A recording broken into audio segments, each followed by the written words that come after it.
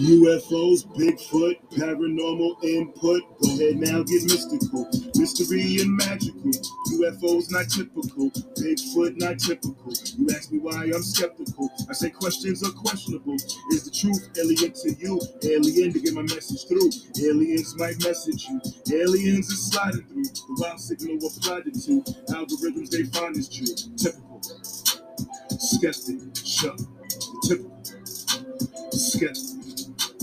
Got no time for no petty germs, pandemic, a pandemic turn. Horror still in Amityville, Bayonet in Gettysburg, Mothman, TNT, Factory, Red Eyes, Glow Beat, Dog Man howling in the street. I'm typically skeptic of what I see. Voodoo Hoodoo in New Orleans, Thunderbird, Swamp Thing. Is it real? I was wondering. Typical. Skeptic. Show. Typical. Skeptic. Show. Should be recording, and I can edit this out if I have to. It's always this software is so temperamental. Oh wait, okay.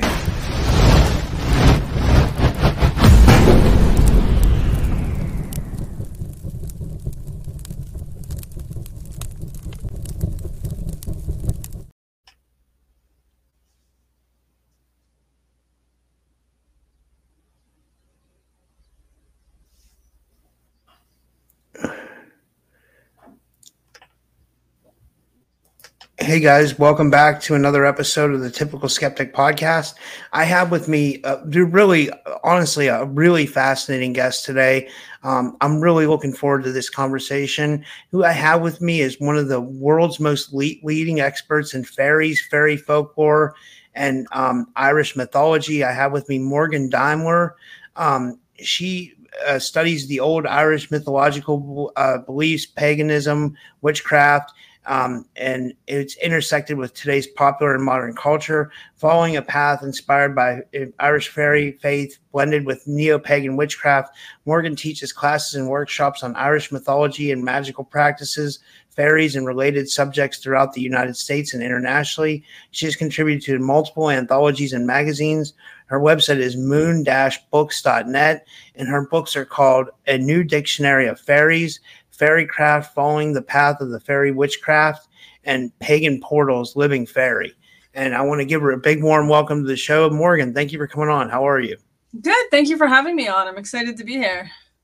Yeah. So let me ask you this. I don't know if anybody's asked you this on an interview. Like, how did you get interested in all this stuff? Like, were you always into witchcraft, or like what sparked your interest in that? And then specifically Irish mythology? Sure. So I was kind of raised a secular agnostic. I wasn't raised with any specific religious tradition. And when I was about 11, a friend of mine had sort of casually gotten interested in witchcraft, as you do, I guess, at 11. And she didn't end up staying with it. She kind of decided it wasn't for her, but she got me interested in it. And then as I was learning about it, it made a lot of sense to me. So I ended up sticking with it, clearly. And then the fairy stuff, I mean, I grew up with a lot of those beliefs. In my family, it's Irish-American diaspora, so there was a lot of that sort of carried over from the older, original Irish culture. And so when I was little and I would tell my parents things like, oh, I see fairies and I want to build fairy houses and do all these sorts of things when I was very little, my parents were always just sort of like, okay. That's what you want to do. And then as I got a little older, when I was in my teens, I really got interested in the folklore behind it and sort of the idea that other people also shared these beliefs, and then the more I looked into it, the more I realized it's kind of a global thing. Any culture you go to, they have some sort of concept that is similar to what we would call fairies. I was wondering about that because I was wondering if it was because you hear about it mostly in like the Celtic lore that are usually but it's a worldwide thing then. Yeah. So the term fairies is kind of specific to, like you were saying, the Celtic language countries, Ireland, Scotland, Wales, Isle of Man, Cornwall, the northern parts of France. And also, of course, like a lot of English, the word fairy is an English word, of course. but every culture you can look at, you're going to have some sort of being that is similar to what we would call a fairy. So the same kind of concept, that it's something that interacts with humans and is connected to humans, but sort of exists in another dimension or reality or plane. There's a lot of different terms that get used. That is a being that is powerful, that could potentially influence humans in different ways, particularly like health and luck and things like that. That can be either helpful or dangerous. Like if you have a whole checklist of how we would define what a fairy is, if you go to other cultures, you're going to find those same sorts of spirits. They just have different names. They call them something different, but very similar concept. Like the jinn in the Arabic traditions, right? Would that be one? Jinn is a great example, yeah, because there's a lot of similarities there for sure. Yeah, I'm so interested in like how people are able to interact with the fairies. I mean, do you think it's possible? Like, for example, like I've had very limited paranormal experiences, but I always say this on my show. I grew up a Art Bell kid. You know what I mean? I'm 43 years old, and I grew up listening to Art Bell on Coast to Coast, and he used to have on Evelyn Paglini, who is like she called herself a Strega witch, and I was like so enthralled. You know what I mean? I was like, what's this? And I guess like at that time, it's like you said, like, like in your teens or 20s, like I was in my 20s when Art Bell was on, but it still fascinated me, the idea of witchcraft. And then I guess I've always been like kind of fascinated with like fairy lore as well, especially like when it relates to like modern day accounts of like alien abduction, which I think there are some similarities there. Like I don't know a lot. I haven't read much Celtic literature, but I've heard this. I know you can correct me if I'm wrong, but I heard that like when people were taken by the fairies, supposedly in these cultures, that like they would be taken up by like what they would call a glend or a mist, which we could maybe equate that to someone maybe being taken up in a craft. I don't know. What are your thoughts on that? I think it's a really fascinating subject. There is a surprising amount of crossover if you look at the stories. For example, the Irish gods, when the mythology, when they arrived in Ireland, one version of the story is that they arrived in ships from the sky and landed on the top of this mountain, and then the whole island was covered in mist and darkness for like 3 days after they arrived. And obviously, people interpret that in different ways. Ships from the sky is kind of not that subtle. So when we look at the stories, we do have things like that. We have folklore about lights moving that people have compared to things that people see with UFOs. Abductions are very similar between fairies and what we have with UFO lore. Missing time, disorientation, sometimes being offered food, a lot of times unpleasant things happening. Again, if there's that checklist, like the fairy abduction versus alien abduction tends to be very similar checklist wise.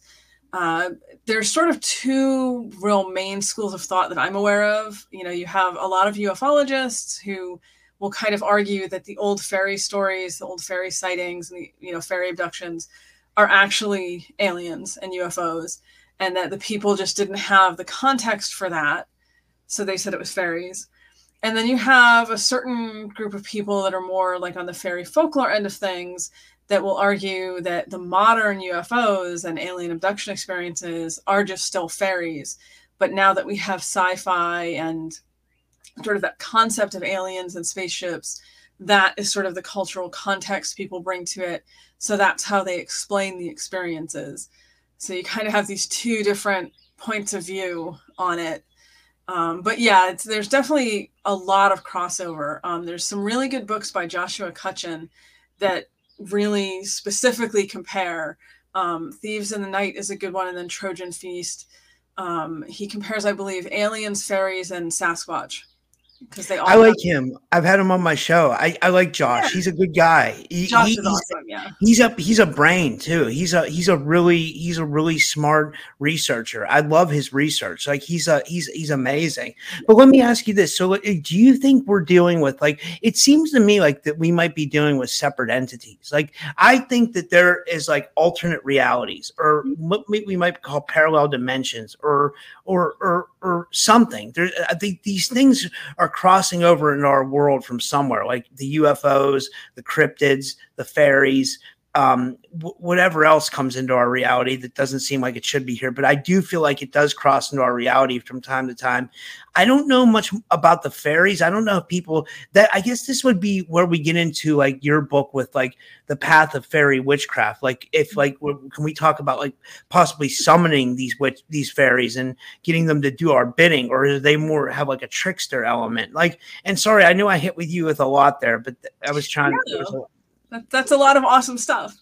Yeah, I definitely wouldn't encourage people to like summon them to try to get them to do things for you, because that probably won't end well. You know, they definitely fall more on that sort of trickster end of the scale. And they are kind of known, like I said, they can be helpful. They can do positive things. We have stories about that, but they can also be very dangerous. They can also cause people a lot of problems. So, you know, when we're talking about things like the fairy witchcraft, which is sort of based in the idea that we have all of these historical records going back to the 1600s of witches who would interact with these beings and sort of be connected to these beings. But it usually kind of went one of two ways. Either the witch was sort of helping out the fairies, I guess we could say, like doing things that they needed done in the human world, or you would have these witches who sort of specialized in helping people deal with fairy mischief, or, you know, more dangerous situations. So like we have a lot of stories in the older folklore of fairies stealing people. Changelings is sort of the common term for that. Sometimes babies, sometimes children, sometimes adults. And when that would happen, if, you know, a family thought that one of their people had been stolen and there was a changeling, they would go to one of these sort of specialists to try to help get the person back, which a lot of times did not end well for anybody. But it's that sort of idea, that belief that, you know, these are people who, if you needed help because you were having problems with fairies, that's who you would go to. And then they would help you sort of figure out what to do. You know what? That's so strange that you say that, because like this is doing another crossover. This is just an example of a crossover. I watched this episode of Dreamland, or I listened to it with Whitley Strieber, but he was interviewing this guy named Alan Lammers, who he was like in the like jungles of like out by Indonesia somewhere, like, and he said there's this place where like, and people would stay there and they would go like he was trying to set up like a radio communications center there, like this guy Alan Lammers, right?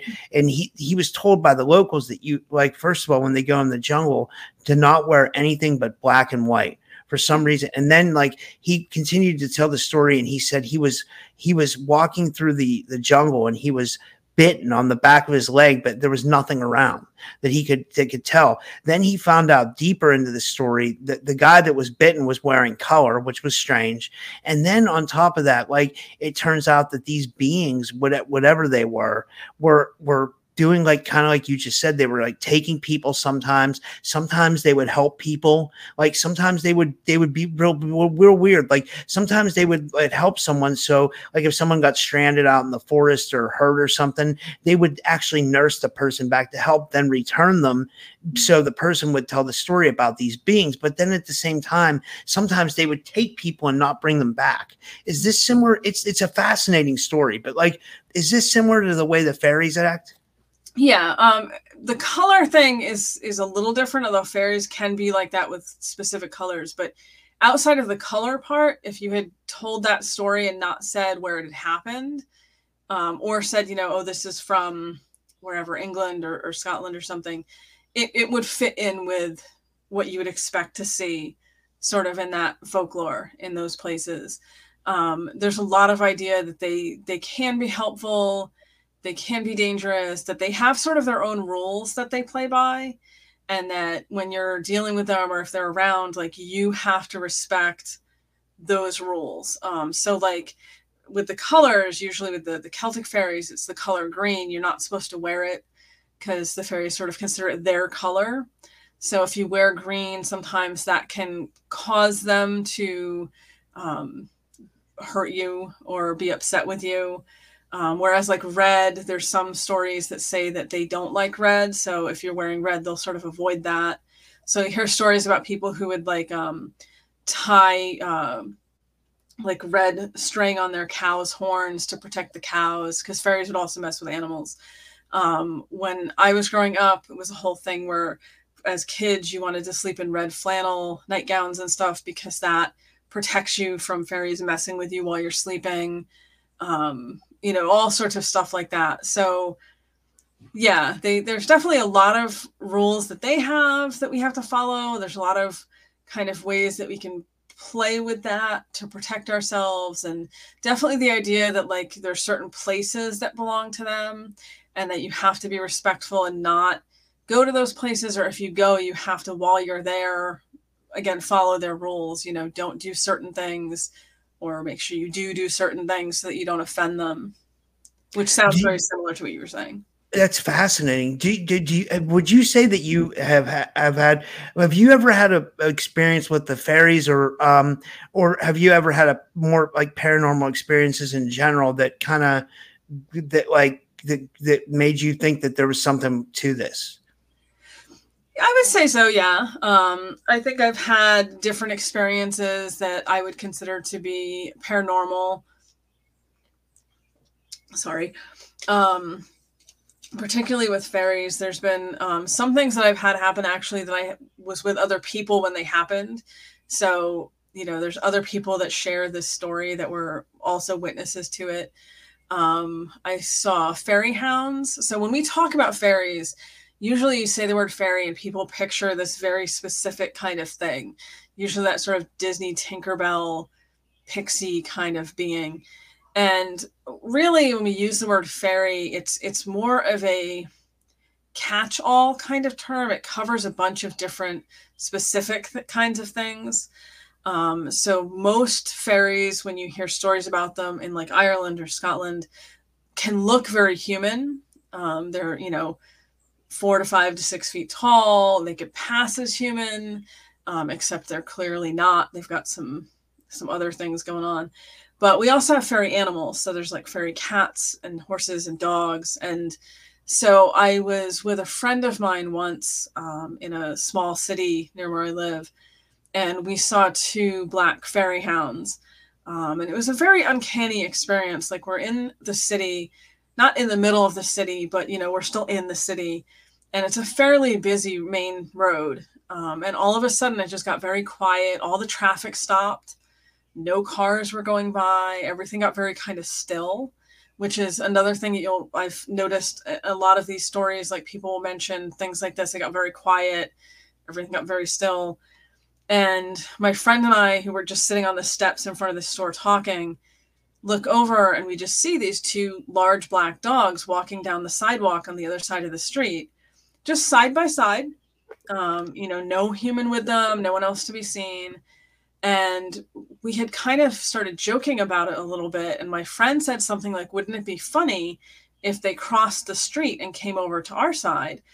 And as soon as he said it, in perfect tandem, the 2 dogs turned and crossed the completely still and silent street to our side. And we kind of panicked and ran inside the store. It was actually my friend's store. So we ran inside and closed the door. This is about twilight. And we looked back out because the door had a window, and there was nothing to be seen. There was no dogs. There was nothing.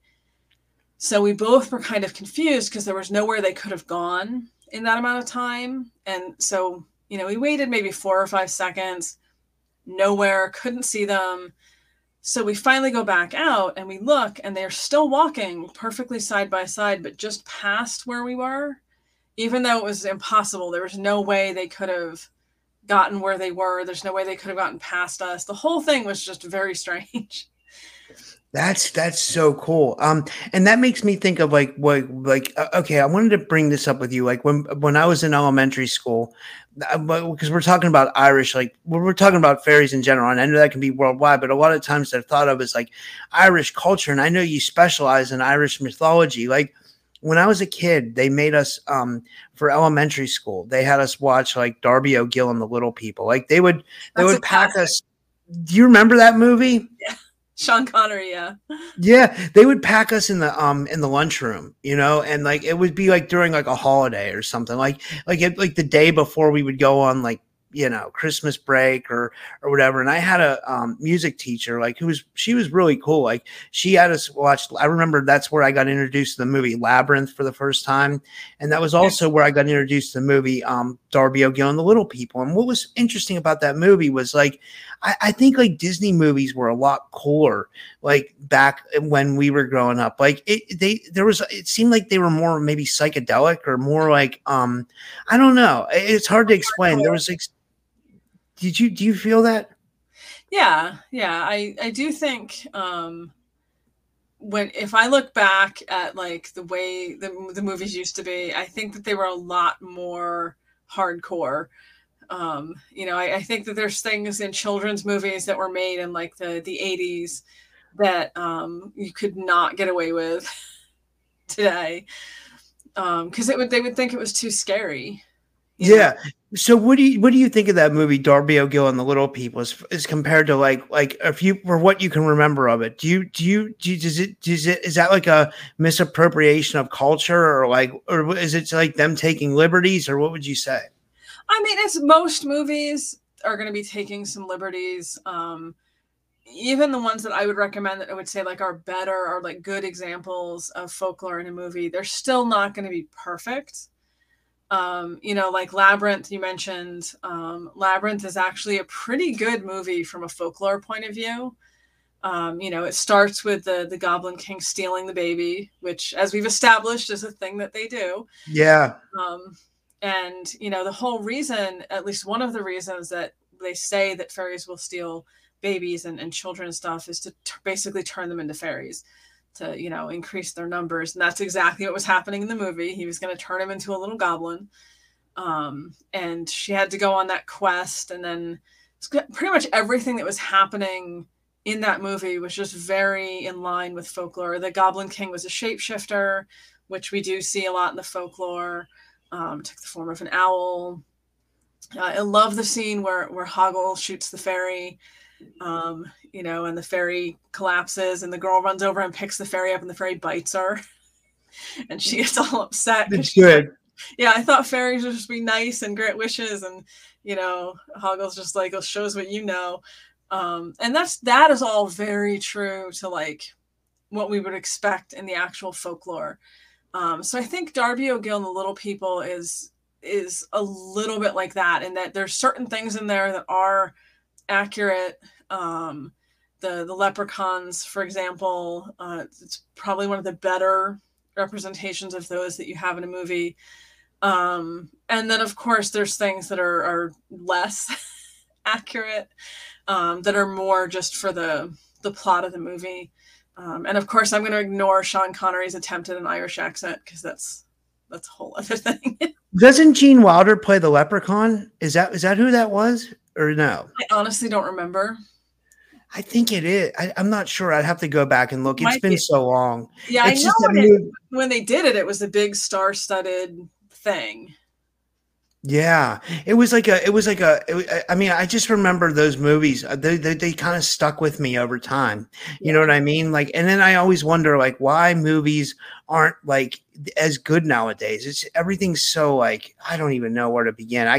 That's a whole different conversation. But like, what I wanted to ask you about was, you're big with like Irish translations. I've heard that you can translate Irish language, and I heard you say this in another podcast, but you really didn't get into it. And I think it would be interesting to get into. You said that there were problems with some of the older sources we have, you said that the Victorian translators took liberties. Could you get into that a little bit and what your thoughts are on that? Sure. I will try not to nerd out too much because the linguistic stuff is like a big passion of mine. But yeah, so I do have some modern Irish, but what we're talking about here is Old and Middle Irish, which it's kind of like the difference between Old English and Modern English. So it's a similar language, but it's not the same. You have to kind of learn it separately, is what I'm trying to say here.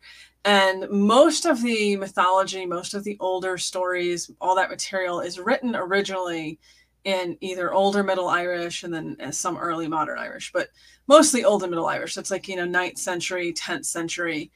And some of it has not been translated at all, but some of the more popular stories that have been translated, they were translated primarily in like the 1880s, 1890s. That was a big popular time for translating older Irish stories and myths and stuff. And unfortunately, that was also a time period where, translators, if they thought a story wasn't clear enough, they would just add material to it to fit what they thought it should be saying. And there's also a big problem with particularly Whitley Stokes, who was one of the more well-known translators. He would just not translate things that he didn't think were appropriate to translate.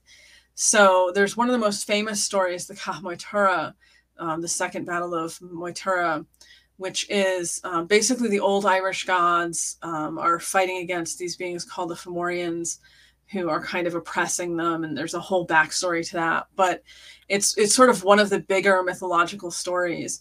And there's a part in it which is a bit graphic, I guess you would say, having to do with one of the two Italian gods basically hooking up with this Fomorian princess.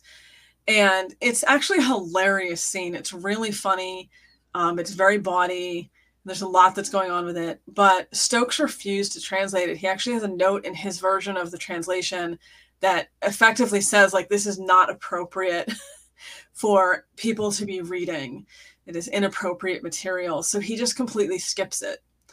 And that's not an uncommon thing in that generation of translators. If they just felt something wasn't, appropriate for their Victorian audience, they just wouldn't do it. And so that what that gives us then is these stories where we think we're getting the entire story and we're not. We're only getting these sections that were, approved during the Victorian era. And it leaves out, some important information and just some really good story.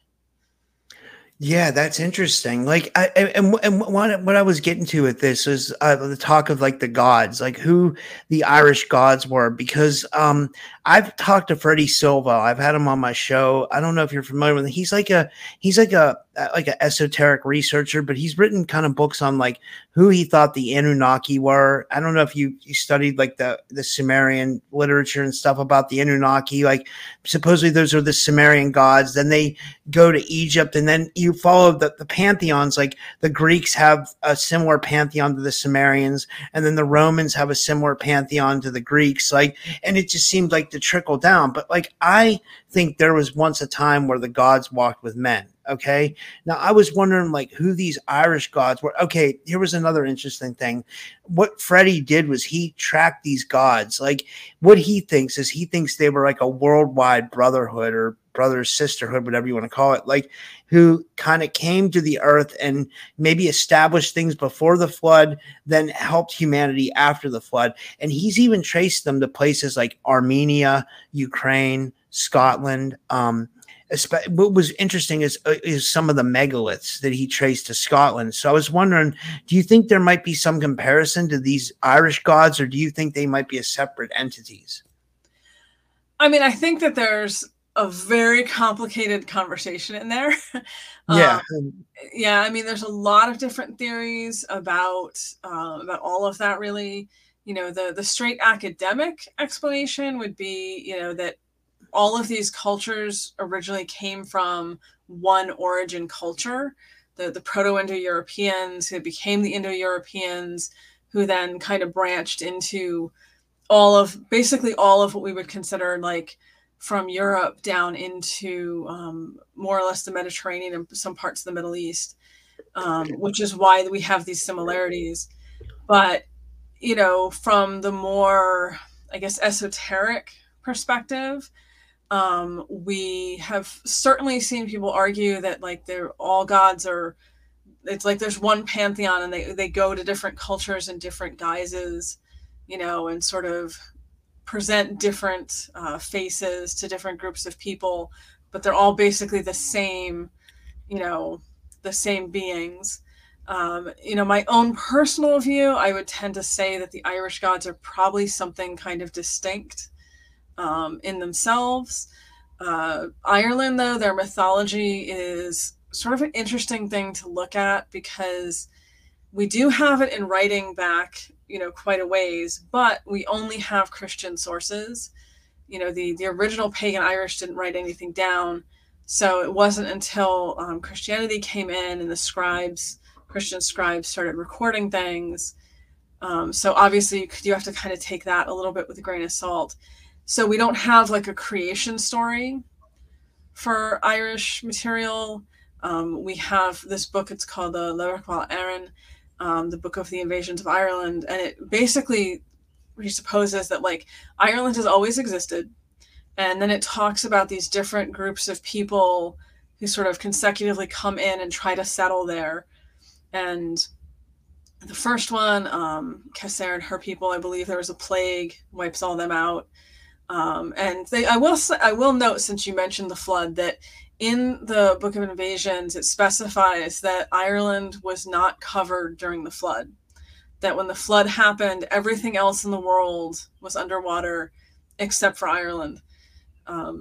That's fascinating, right? I never knew that. Like that, I love that because that means that like there were probably other pockets around the world that weren't covered either. Like, but it makes me wonder, like, what exactly was this flood? Like, it had to be something massive, and like, I don't know if it was something that that a certain set of gods, like if we want to call them gods or whatever they were, sky people, or maybe they were indigenous to Earth or whatever. But I don't know if it's something that the gods created that came here, or if it was something that like was a natural disaster that happened to Earth.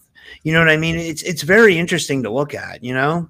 It's definitely interesting that so many different cultures have a shared story about that happening. You know, that the flood story isn't just in one place and one culture, that we can kind of find it in different places. So it does make you sort of wonder. Yeah, it makes you wonder if it like really happened, right? But what did the Irish say about their flood myth? Like, I mean, I'm so interested to know. And like, okay, like one thing that I took down, another note I took down was that that the Irish looked at the fairies like as if they were demigods. Like, so they're not looking at them fairies like a little person, right? They're looking at it as like a fairy, as like a fully like a humanoid, or what do they say the fairies look like, and like are they demigods in their eyes? Yes. So the couple questions in there, let me try to answer these in the most logical order. You do have beings in Ireland like the leprechauns, which are like 18 inches high in the stories. In the older stories, and these go back 1,000 years, they're not the sort of fairy shoemakers we think of today. They actually appear a lot more like Darby O'Gill and the Little People, quite frankly. You know, there's a king, there's a queen, there's, you know, just it's a whole population of these little 18-inch tall beings who originally were connected actually to water. But we also have these other beings that be called the Aesshi or the Thinashi, the people of the fairy hills. And they are very human in appearance. They would be, you know, 4, 5, 6 feet tall. They would look fairly human, except that they, you know, as you mentioned with the demigod thing, they have these powers, these abilities. They also generally were seen as being extremely skilled and very knowledgeable. They live much longer than humans live, which I'm sure contributes to the skill and the knowledge. So we have these stories of the invasions. We have this idea that the flood never happened in Ireland, that Ireland was kind of exempt from it. And this first group, Caser, and these women come, and then they all die. And then the second group, Partholon, comes, all of his people, and then they also die. I can't remember how, but they don't survive. And then this next group comes, Nevid and his people, and they don't die, but they're sort of driven out by these people called the Fomorians, who are sort of like connected to the ocean. Sea raiders is how they're described sometimes. Not particularly pleasant in a lot of the stories. And they were sort of demanding these ridiculous taxes and things from the people of Nevid. So they leave.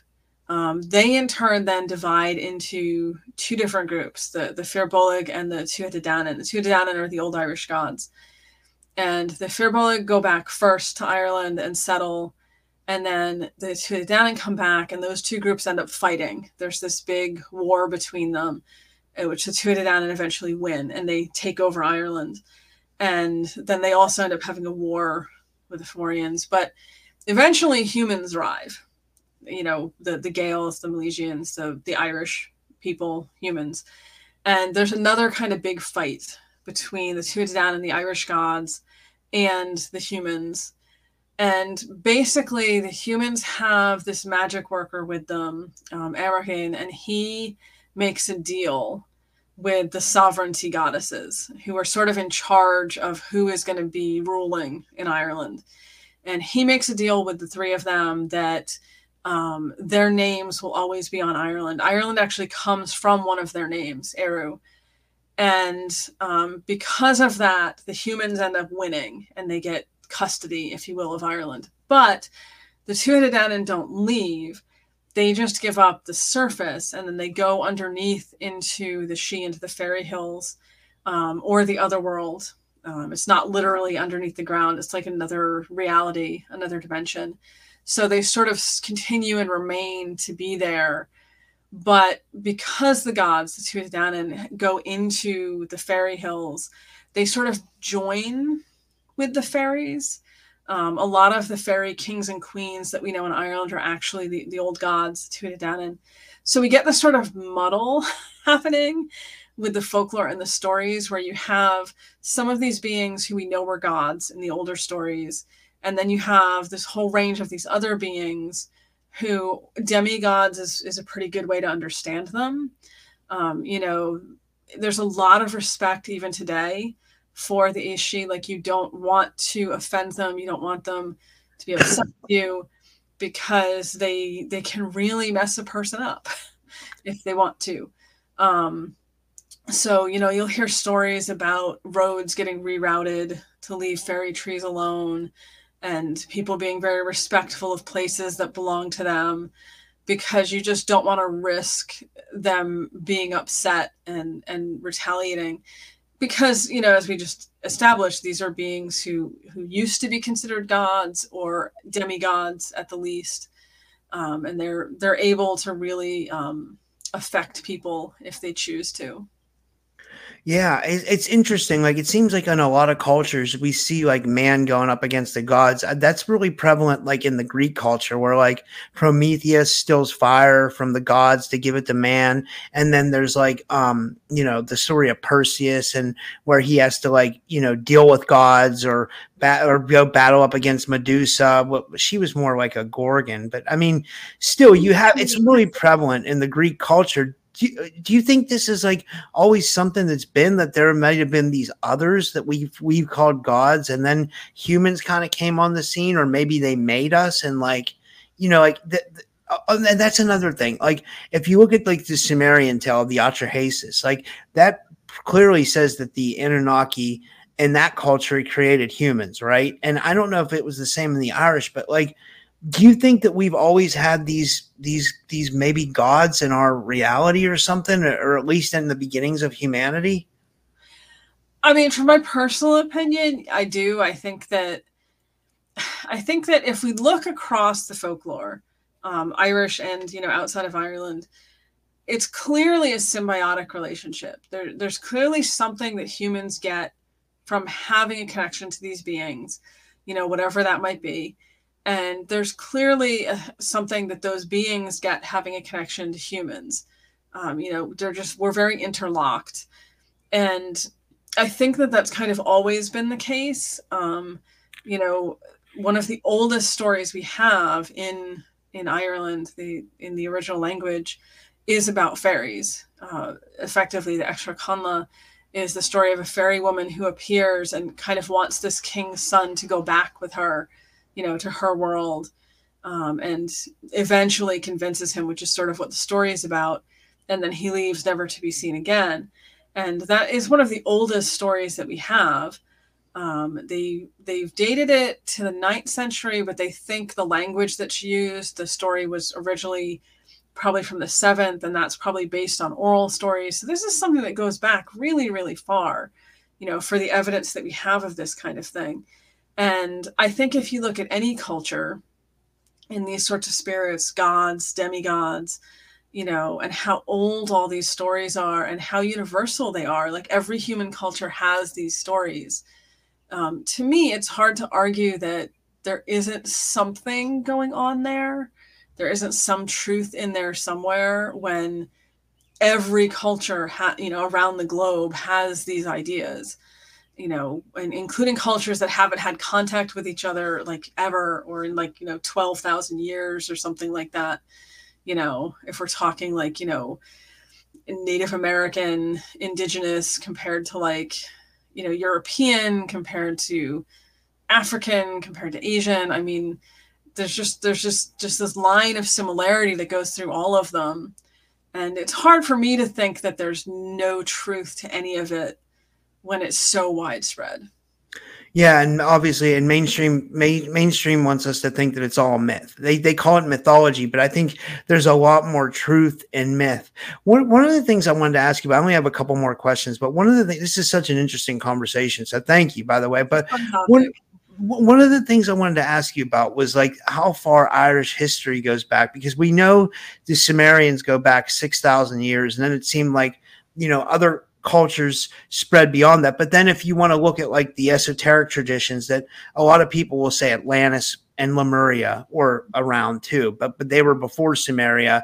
Well, if you want to look at it, it was like Atlantis, Lemuria, then maybe Kem, because it says Thoth goes to Kem and he starts Egypt and he raises the hairy barbarians or whatever. There's that whole story. And then so there's all that, right? But like on that side of the world, like as far as like Europe and Ireland, like how far does the documented history go back? And is it much more than what we would think of as from what English history sort of say? I mean, it's a little tricky because the written material, we really don't have a lot. The oldest written material that we still have is from, I believe, the 9th century.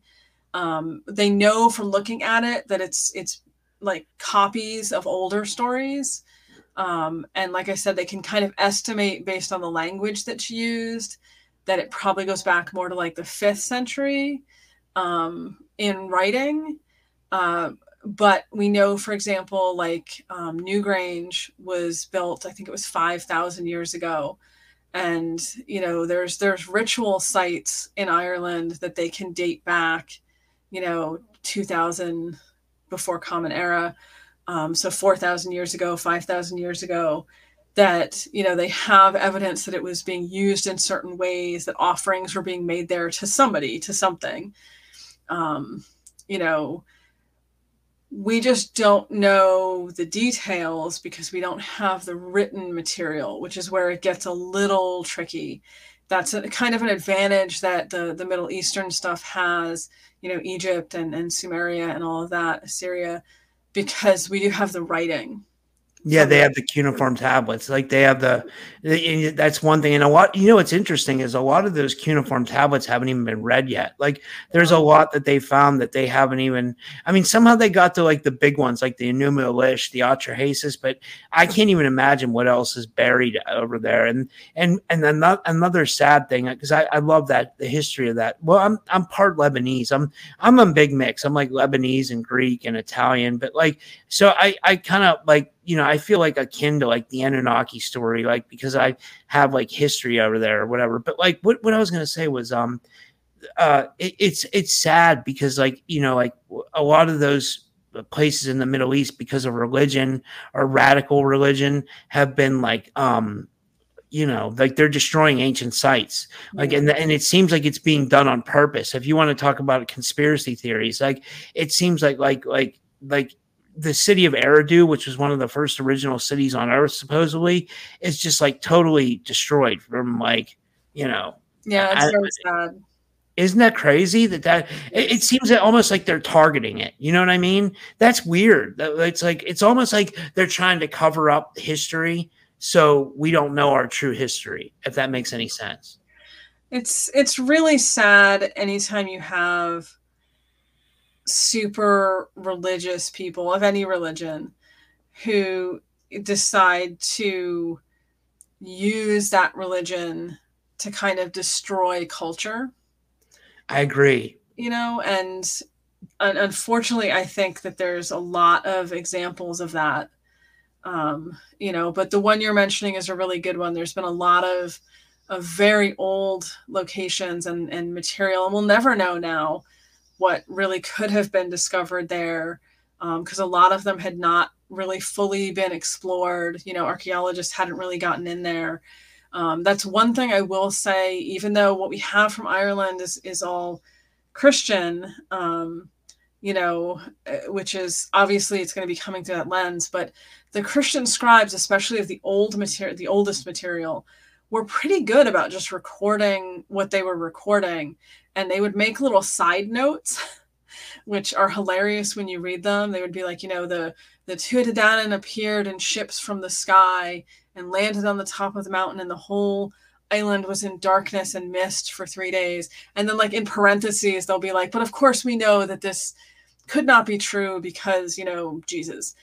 But it makes it really clear that they were recording what people believed, and then they're just kind of covering their scribe butt, so to speak, by adding a little like, oh, but Jesus.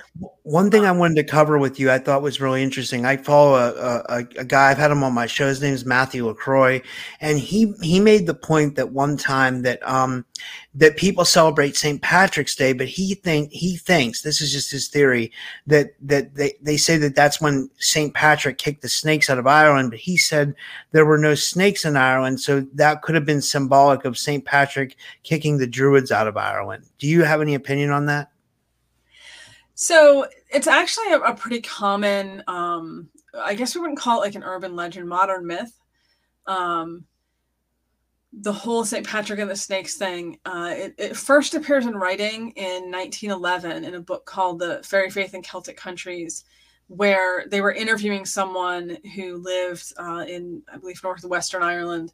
And he was saying like, oh, this lake near where he lives, Loch Derg, was the place where St. Patrick was supposed to have defeated the Druids. And there's another story that this was also the place where he had, driven the snakes out. And so the guy thought that the snakes, equaled the Druids. When you actually read St. Patrick's material, both his Confessio and then his hagiographies, his like saint biographies, it's kind of like reading a comic book would be today. Like there's a lot of him just battling Druids straight on and causing earthquakes that swallow groups of Druids. And I think there's one story where he rains down fire or something. Like it really is very entertaining for what it is. He turns himself and his whole group into deer to escape people that are chasing him in one story. It's just very over the top.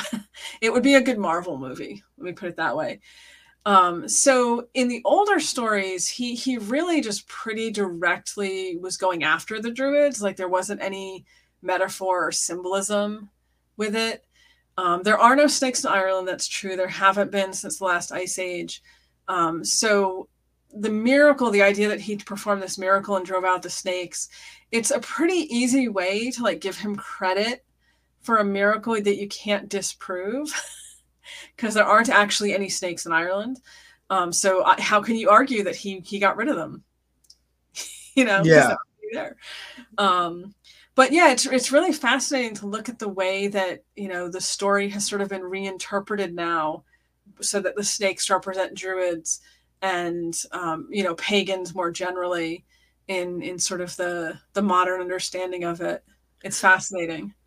Do you think there can be some benefit to Christian mysticism?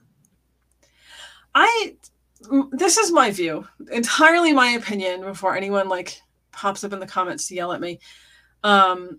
I do think that, like any large religious institution, there can be abuses. There are abuses, clearly. And, power gets misused. Absolute power corrupts, absolutely. But I do think Christian mysticism, like any form of mysticism, can be a very beautiful, powerful thing.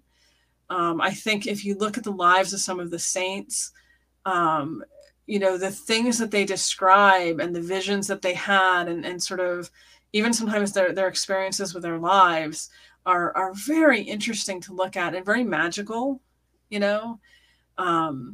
Some of them definitely, if you didn't know they were Christian and you just heard the story, would sound like witchcraft.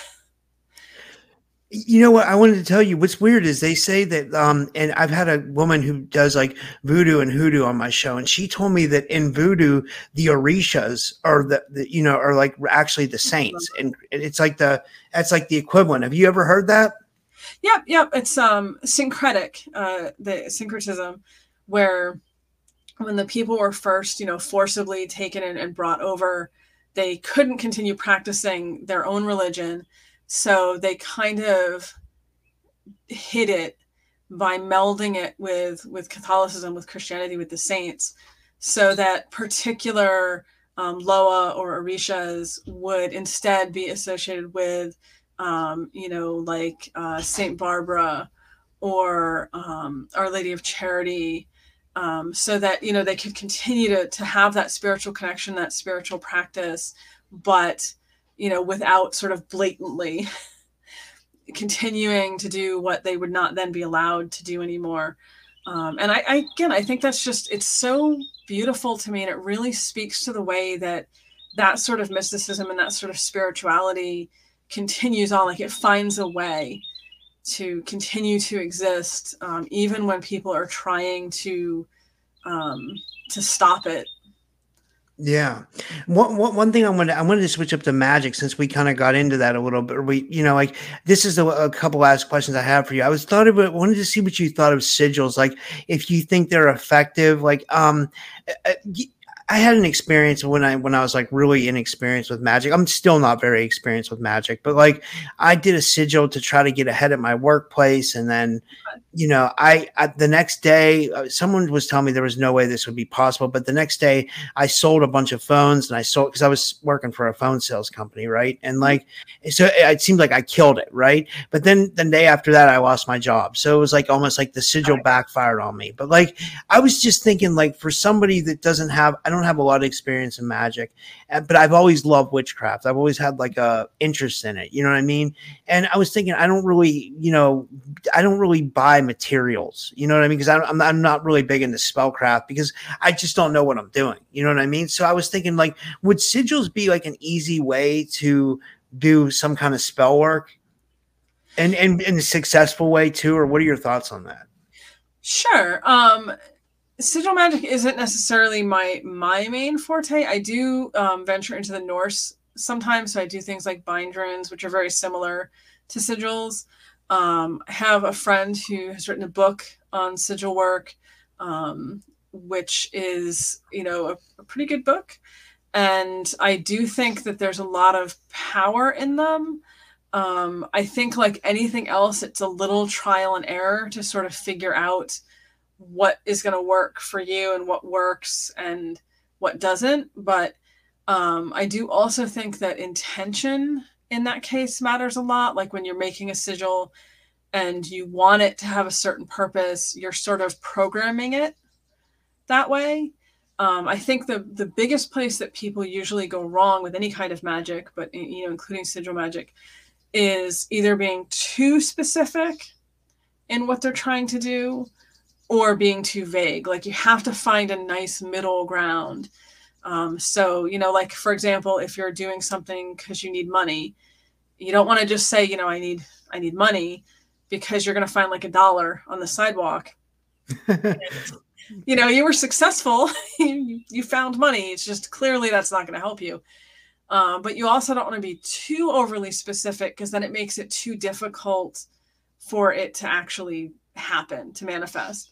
If you're like, I need exactly $650 by 5:00 tomorrow, through completely ethical means. I mean, obviously be ethical, but the more you tailor it and add in details, then the harder it becomes to sort of have that actually happen. So you want to kind of have a nice middle road. And I think with sigils, you see that too, where I've seen people try to do them where they're aiming for something that's just way too vague and way too big. And then it's not going to work. Or they're so specific that, again, it's not going to work. You kind of have to have that happy medium zone. That's interesting. Well, that's all the questions I have. I just wanted to ask you real quick about like fairy witchcraft. Like how is that different than from what we might know of as like regular witchcraft or Strega witchcraft or any other form of like paganism or Wicca? So of course there's like a million different kinds of witchcraft out there. And there's different kinds of fairy witchcraft too, to be clear. Like if you look up fairy witchcraft, you're going to find some different flavors. The particular kind that I practice is based on that sort of early modern witchcraft where people were basically going to those sorts of spirits for knowledge and to learn from and to connect to also like help them with things. It's not a path I necessarily recommend for everybody, because there is sort of that risk anytime you're dealing with spirits. You have to try to do it safely. There are safer approaches to just spirituality with witchcraft if that's what you're interested in. Fairy witchcraft is a little more of a risk to take, but if you feel like that risk is worthwhile, if you're interested in it, if you want to have a witchcraft that's based more in connecting to spirits and working with spirits, then it can be a good option. That's interesting. And then just to clarify, do you feel like that we live in like a world of like entities like teeming everywhere, like spirits, fairies, all the different flavors? Or do you think, this will be my last question, or do you think that like, for example, a great duo, the guys from Ireland and one's from England, I believe, Barry Allen and Brian Fitzgerald, they wrote a book that they think that this phenomena is something that just kind of changes its mask in front of humanity. Or would you believe that we are in a world with entities just everywhere, all different kinds? My personal approach to it is, just like, we look around and we might not think there's a lot of animals around us, a lot of life forms around us, but actually, there's all sorts of animals we can't see. There's all sorts of insects. There's all sorts of things everywhere that we're just not aware of. I think it's the same with spirits. I think that we live in a very inspirited world. You have all kinds of different things going on that just, a lot of people can't perceive or aren't aware of. Fairies are certainly a part of that. Land spirits, spirits of place, human ghosts, all sorts of things. So, my personal opinion on it is that, yes, it's teeming with all sorts of things. And we can probably only really perceive a fraction of what's there. But that's not really that different from what we, as embodied humans perceive about the living things around us already, Yeah. Yeah, that makes sense, right? It's just maybe all happen in like some other reality or something, or another dimension, or who knows? I know this. I know I'd love to see it someday. Like, I mean, like I've only had very limited paranormal experiences, but I know I've had enough to know that there's other things out there. But there's something going on. Yeah, there's definitely something going on. And you know what? The veil's thinning too, right? It seems like more people are having experiences. The more I get emails every day about more people having like weird kind of experiences. So something's happening. But for sure. Thank you so much for doing this. And I thought this went great. I'm probably going to post it in a couple of days because I'm behind on posting videos. I'll send you a copy too if you want. I can email I'll share it around. Yeah. Well, yeah. Oh, that'd be great. And can you tell everybody where to find your books? Any other services you want to promote? And thank you. Sure. So you can find my books in pretty much any bookstore, particularly online retailers, Amazon, Barnes and Noble, all of that fun stuff. I have 43 published books. That includes nonfiction. I also have an urban fantasy series, and I recently had a high fantasy novel come out. So I kind of do a little bit of everything. You can find me on social media under my name, Morgan Daimler. So that'd be Facebook, Twitter, the usual suspects. I'm not too hard to find out there. And I do have a book on the goddess Freya that's coming out in August, the end of August. So kind of looking forward to that. Oh, if you want to come back on to talk about that, we could definitely do that. That sounds awesome. That sounds like a really cool book. Sure. Yeah, that would be I really like the way you think. Like you're really interesting. You're a really interesting person. Like so I could probably talk to you for hours. So this subject, there's so much to talk about. Sure. It really is, right? It's so interesting. And once you like start getting into it, it's like a whole world. It like opens up, and it's like worlds within worlds, right? Because there's like this, that, you know what I mean? Like, and there's witchcraft, there's entities, there's, it's just so much, like, and it's all so much fun, Yeah. Well, thank you, Morgan. It was really nice meeting you, and we'll have to do this again.